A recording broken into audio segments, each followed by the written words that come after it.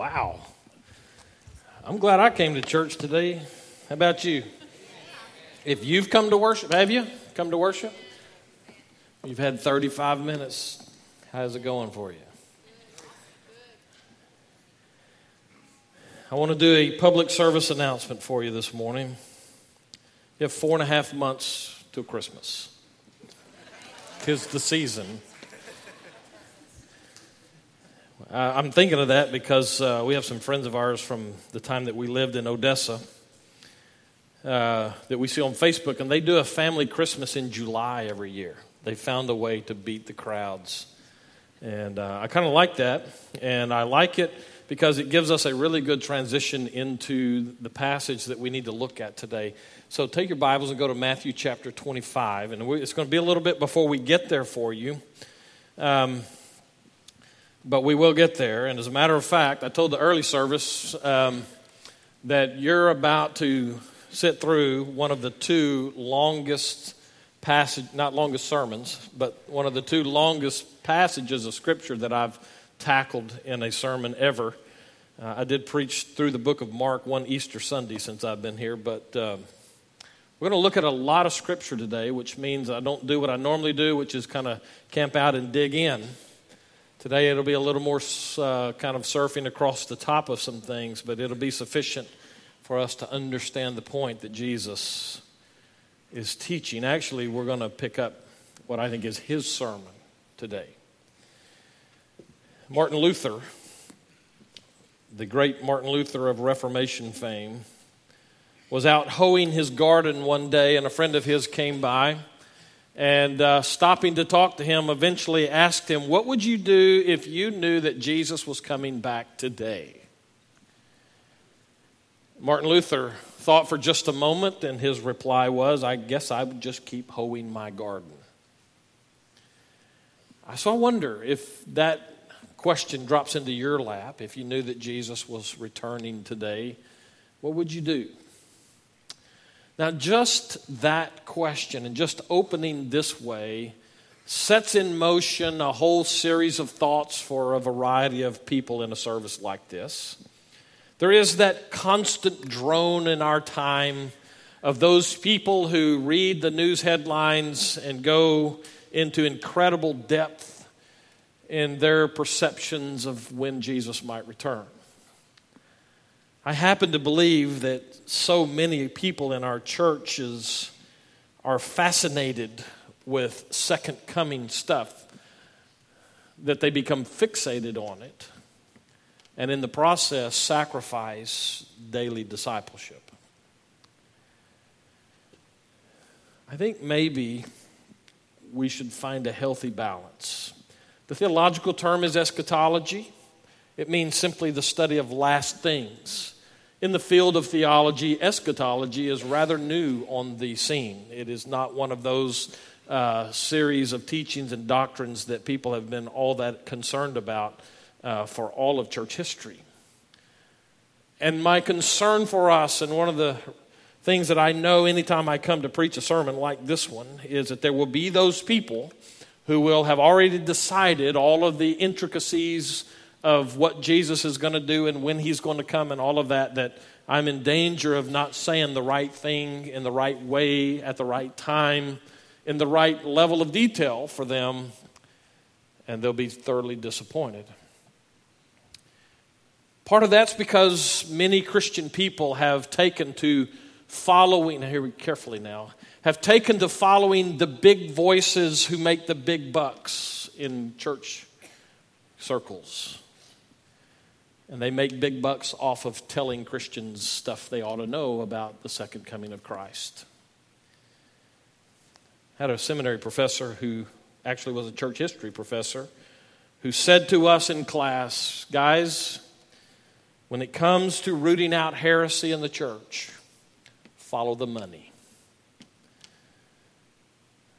Let's see what Jesus has to say about the second coming, because I think that if we will content ourselves with what Jesus says, we'll be in much healthier balance as it relates to this topic. And if you happen to be one of those who follows the big dude from San Antonio or Hal Lindsey or some of those guys, by the way, I should just say that some of these guys who are the proponents of all the detail of second coming kind of eschatological studies, they should be really glad that we don't operate from an Old Testament approach to prophecy.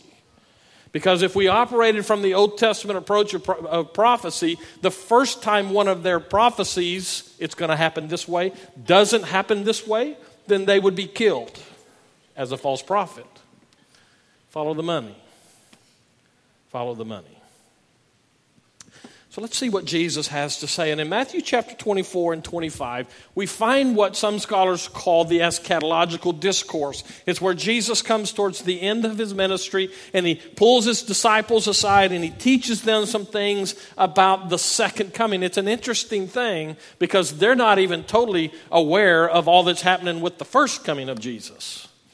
And yet he finds it important for them to be able to hang on to some really clear teaching kind of stuff. And so he does this for them. I love what a guy named Snodgrass has to say. Hear very carefully what he says. The purpose, this is in Matthew 24 and 25, the purpose of this teaching is to not give a detailed sequence of events.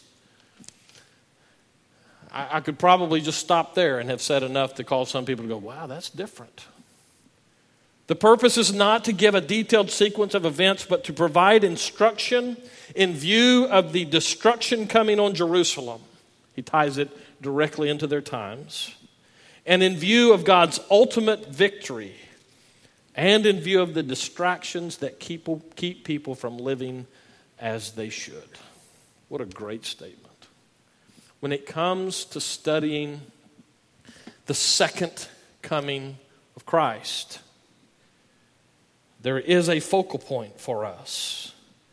It is not so much the deeper meaning and the detail that Jesus intends us to get.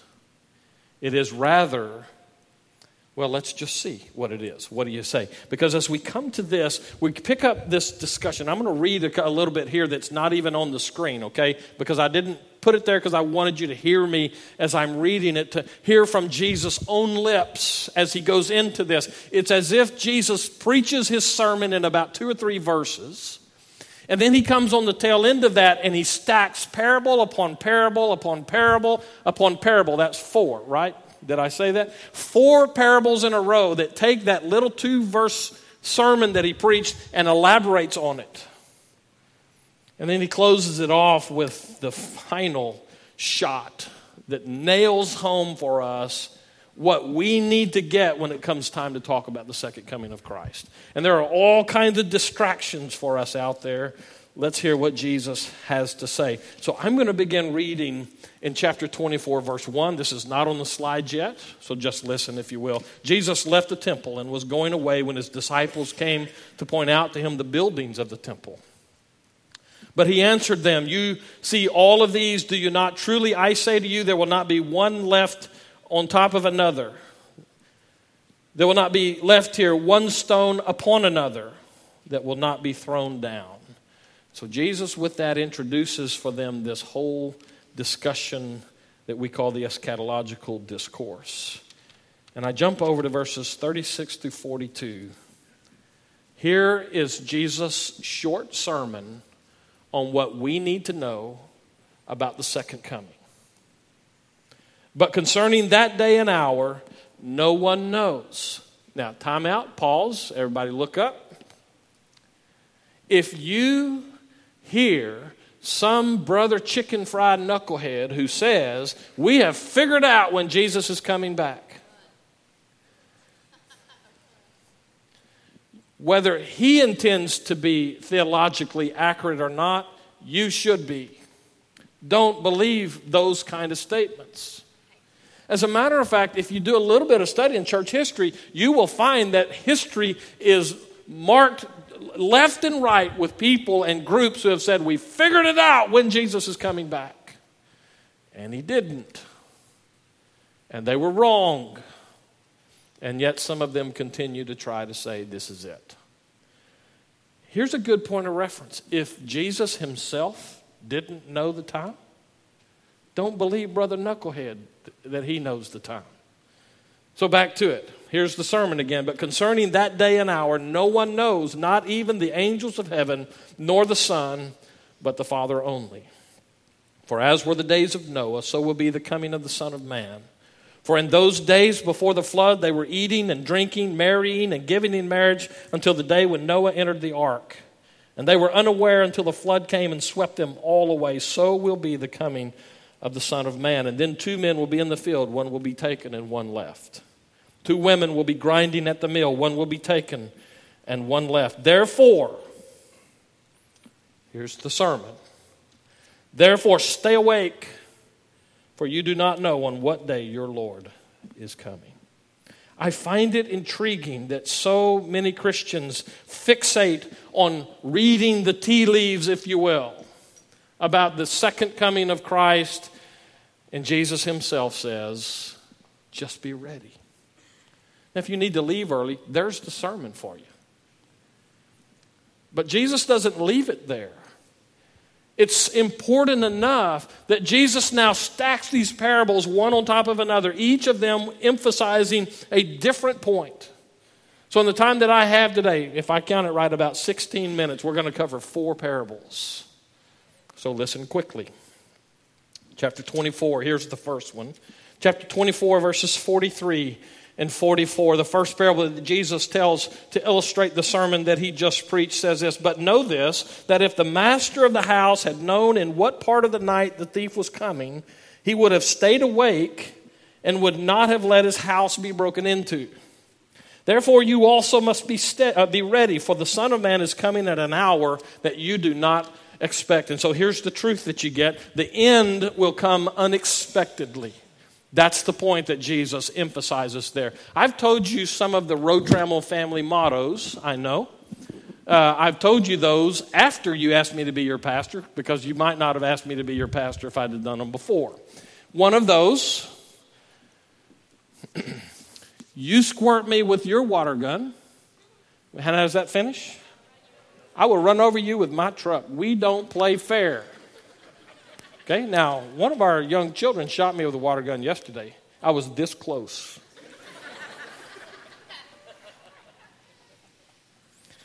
Family mottos. Here's another Road Trammel family motto, because sometimes we recognize that somebody is going to take us up on the challenge, and so they, in fact, will shoot you with a water gun. And so we've come up with this one, okay? We will get revenge, and you need to expect it when you least expect it. You understand that? Let me give you an example of that, because I think it hits exactly what Jesus is saying here. Right after Teresa and I got married, that was a while back now, but I remember this very well. I walk with a limp still because of this.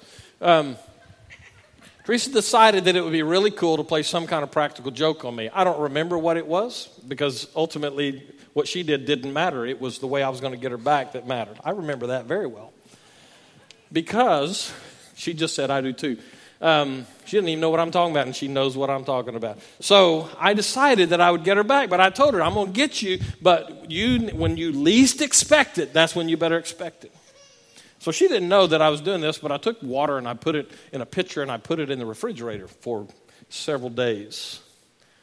And at the most appropriate moment, I took it out while she was in the shower. I snuck into the bathroom and I dumped that cold water over the top onto her. Hilarious that was. On my side of the shower curtain. Imagine her surprise when that water came over the top. Imagine my surprise when she came over the top of the... Do you get the unexpected element of that? Don't miss this. Jesus, in talking about this second coming stuff, begins by saying, with this parable, you're just not going to expect it. We have a lot of people in our day who read the tea leaves and read the newspapers of the Middle East and say, see, it's got to be soon. I'm probably alone in the field on this, but I really don't think it's going to be soon, because too many people think it's going to be soon. Ultimately, it doesn't matter to me if it's soon or not, as long as I get the point of what Jesus is saying. And the first thing that he says is the end will come unexpectedly. The picture that he gives of this is that old 70s folk Christian song, I wish we'd all been ready. Parable number 2, verses 45 through 51. I haven't said yet, I'll say it now, that each of these parables gets a little bit longer than the one before it. Jesus is building his point. And so the second parable, beginning in verse 45, going through verse 51, Jesus builds by saying, "Who then is the faithful and the wise servant, whom his master has set over his household to give them their food at the proper time?" Here's the picture here that in first century Greco-Roman society, including those in Judea, these wealthy people would have owned slaves. And it was normal for them to take a slave and put him over his household, especially if he happened to be a guy who traveled some and that kind of thing. And that's the picture we have.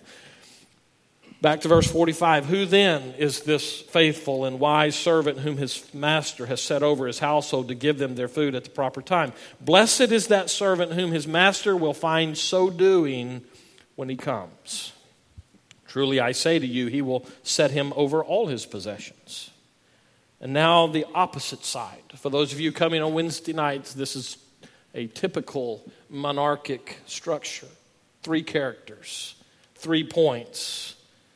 Here's the third one. "But if that wicked servant says to himself, 'My master is delayed,' and he begins to beat his fellow servants and eats and drinks with drunkards, the master of that servant will come on a day when he does not expect him and at an hour that he does not know, and he will cut him in pieces and put him with the hypocrites. In that place there will be weeping and gnashing of teeth." And while our curiosities might push us to recognize and understand what this cutting in pieces and all that stuff, the point that Jesus is pushing here is that the end will come. We've already said unexpectedly, but now he says the end will come sooner than some expect. I learned this truth when I worked in the oil fields of West Texas. Now, Teresa and I are going out to Odessa starting tomorrow, and we'll be out there for a few days with her family.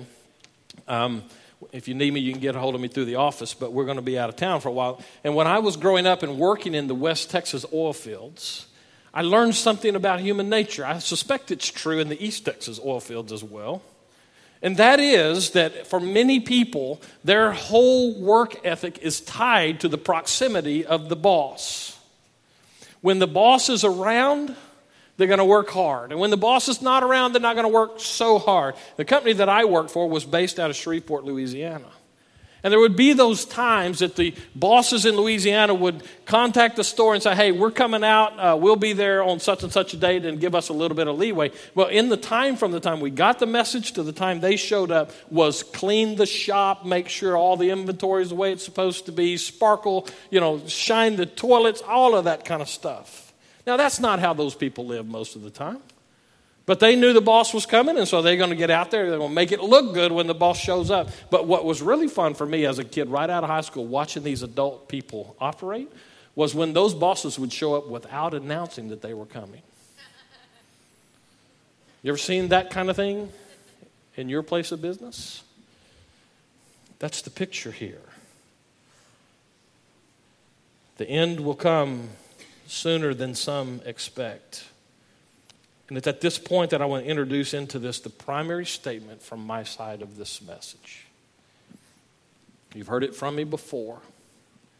If you let me stay, you'll hear it from me many times. God has strategically placed you into a circle of people who desperately need Him. Let me say that again, because I want to say it a couple of different ways to make sure we get it. This is part and parcel the Christian life, or at least one major aspect of it. God has strategically, I would even say divinely, put you into a circle of people who desperately need life. They need Jesus Christ. Now, some of you may be sitting there going, not all of my friends, he hadn't done that with me. All of my friends are Christians. Then you have, I started to say something that was a pretty strong statement. If you don't have any lost people in your circle, you have polluted God's intent for you. I know that that's not what we expect to hear. We like to build our little walls. We go with what Aaron was talking about, and we like that idea that we find in the book of Acts and those summary statements, and we're all just living together doing the church thing, and it's all glory. The problem with that is that Jesus never allows us that as the ultimate end of the Christian life. We are salt, and we are light, and we are pushed out into a very dark world with the good news of Jesus Christ. That's not optional for us. That's standard marching orders. So God has strategically placed you into a circle of people who desperately need life. In other words, each of us is this servant who's been left in charge.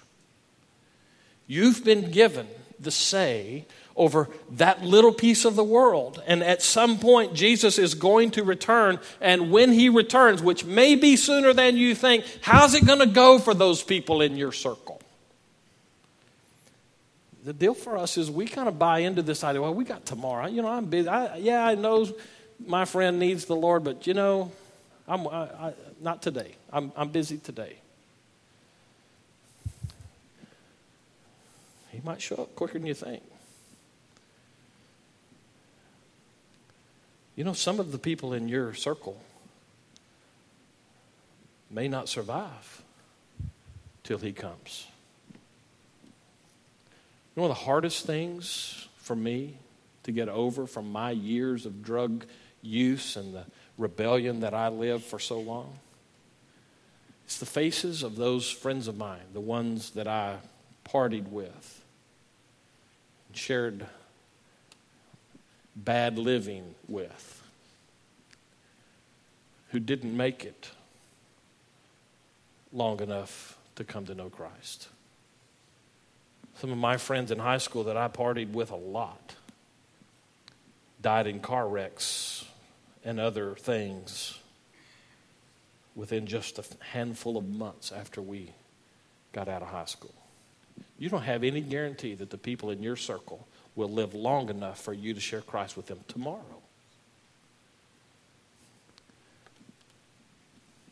Parable number 3. It's a little bit longer. Now we're in chapter 25, 13 verses worth of this parable. The last point of the parable, and the last point of that parable was that the end will come sooner than some expect. The point of this one is the end will come later than some expect. Verse 1 of chapter 25, then the kingdom of heaven will be like 10 virgins who took their lamps and went to meet the bridegroom. The picture here is of that first century Jewish society and the way they did weddings often, which would take a week to do. And we've taken a week and we've stretched it into months and months of wedding preparation and all that. But theirs was a feast. And it involved all kinds of people, including the whole town sometimes. And the picture of that would be that the bride would live at her parents' home and she would wait, and the groom would be at his home or his parents' home and he would wait. And for somewhere during this week of festivities, the groom, somewhere in the middle of that, whenever it seemed right to him, would say, I'm tired of waiting on that woman, I'm going to go get her. And so he would go down the street and take all of his friends with him, and he would go to this home of the bride and her parents. And she would have her bridesmaids there. That's the 10 virgins here. And he would go in and he would take her. They would parade through the streets celebrating this union. So Jesus takes a very real picture, as he does with all of these parables. And he says, we'll be like 10 virgins who took their lamps and went to meet the bridegroom. And 5 of them were foolish and 5 were wise. For when the foolish took their lamps, they took no oil with them. But the wise took flasks of oil with their lamps. And as the bridegroom was delayed, they all became drowsy and slept. But at midnight there was a cry, here is the bridegroom, come out to meet him. Then all those virgins rose and trimmed their lamps. And the foolish said to the wise, give us some of your oil, for our lamps are going out. But the wise answered, saying, since there will be not enough for us and for you, every man for himself. That's the Road Trammel translation for the day. Go rather to the dealers and buy for yourselves. And while they were going to buy, the bridegroom came, and those who were ready went in with him to the marriage feast, and the door was shut. Afterward, the other virgins came also, saying, Lord, Lord, open to us. Here's the slant, by the way, in this parable. This is where Jesus throws them a curveball. Because no bridegroom in his right mind would say, no, you can't be part of this feast. But yet he says in verse 12, truly I say to you, I do not know you. Watch therefore, for you know neither the day nor the hour. The end will come later than some expect. That seems to be the truth of this. But the slant that Jesus gives is the one that rocks our boats. Because the truth that he emphasizes there is when the end comes, there'll be no second chances. That needs to impact us. Because that, I'll get to it later for the people in your circle who need to know Christ. The I get to it later thing might very well doom them to hope for a second chance that will never come. I would love to expand on this some because in our day there is this move towards soft pedaling judgment after we die. Annihilationism, love wins. Sounds good in a culture that is increasingly callous to responsibility and to judgment. But it doesn't fit Scripture, or so it seems. So when the end does come, it will be too late for us to undo the damage of neglect. Which pushes us to the fourth and the final one that we look at today, chapter 25, verses 14 through 30. For it will be like a man going on a journey who called his servants and entrusted to them his property. To one he gave 5 talents. Just so you know, a talent is roughly 6,000 denarii. A denarius was 1 day's wages at minimum wage. So we're talking a talent is roughly 20 years worth of earnings at minimum wage. This is an incredible amount of money. To one he gave 5 talents, to another 2, to another 1, to each according to his ability, and then he went away. And he who had received the 5 talents went at once and traded with them, and he made 5 talents more. So also he who had the 2 talents made 2 talents more. But he who had received the 1 talent went and dug in the ground and hid his master's money. Let me say here, this is the slant, or it soon will be the slant for us, because Jesus is not going to accept this last guy's work as acceptable. But this last guy represents the way it was done in first century Jewish life. If somebody was going to give you something and entrust you to hold it for them while they were gone, the whole idea was that it would be secure and that they would be there when they got back. And so digging a hole and putting it in it was the way to do it, not to risk it by investments. So the slant comes, verse 18, but he who had received the 1 talent went and dug it in the ground and hid his master's money. Now after a long time, the master of those servants came and settled accounts with them. And he who had received the 5 talents came forward, bringing 5 talents more, saying, Master, you delivered to me 5 talents. Here I have made 5 talents more. His master said to him, Well done, good and faithful servant. You have been faithful over a little, I will set you over much. Enter into the joy of your master. And he also who had the 2 talents came forward, saying, Master, you delivered to me 2 talents. Here I have made 2 talents more. And his master said to him, Well done, good and faithful servant. You have been faithful over a little. I will set you over much. Enter into the joy of your master. And here's the slant. He also who had received the 1 talent came forward, saying, Master, I knew you to be a hard man, reaping where you did not sow and gathering where you scattered no seed. So I was afraid. And I went and I hid your talent in the ground. Here, you have what is yours.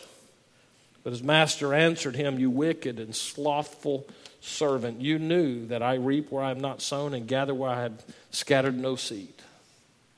And then you ought to have invested my money with the bankers, and at my coming I should have received what was my own with interest. So take the talent from him and give it to him who has the 10 talents. For to everyone who has will more be given, and he will have an abundance. But from the one who has not, even what he has will be taken away. And cast the worthless servant into the darkness. In that place there will be weeping and gnashing of teeth. And the point is, when the end approaches, What are you going to be doing? The end will come unexpectedly. It may be sooner or later than you expect. But when it comes, and by the way, it's coming. When it comes, what will you be doing? How should we approach this whole second coming thing? There would be those in our world today who would fixate on this, and they'll have hypothesis after hypothesis after theory with supporting evidence in their mind that nails it down. I find it interesting that Jesus did not bother with that. What he did bother with was this: I'm coming back. And your job is to go with me and take as many people with you as you can. So how are you doing with that? If he came back before we finished this sermon, who in your circle would be left? Let's pray. And so, Lord, we find ourselves again with that marching order from heaven itself to share the good news of life only through Jesus Christ with a world that is dying left and right. For those times where we have gotten sidetracked with the minutia of this world, we ask for forgiveness. For those times that we have replaced a compassion for people with our own little pet theologies and methods of study, we ask for forgiveness. Where we have been diverted in our focus on growing to be like Jesus in favor of the minutia of his return, we ask for forgiveness. Where we have been content to sit back and play our games, and our actions literally scream out to a lost world, you can all just die and go straight to hell. We ask for forgiveness. We ask you now to impress upon each of us the incredible responsibility and privilege that we have to take the good news of Jesus Christ to people who desperately need it. Give us courage, give us wisdom, give us everything we need to be about that every day of our lives. So we ask now that your Spirit would be at work in these people, your people, to do these things as is fitting to you. In Jesus' name we pray. Amen.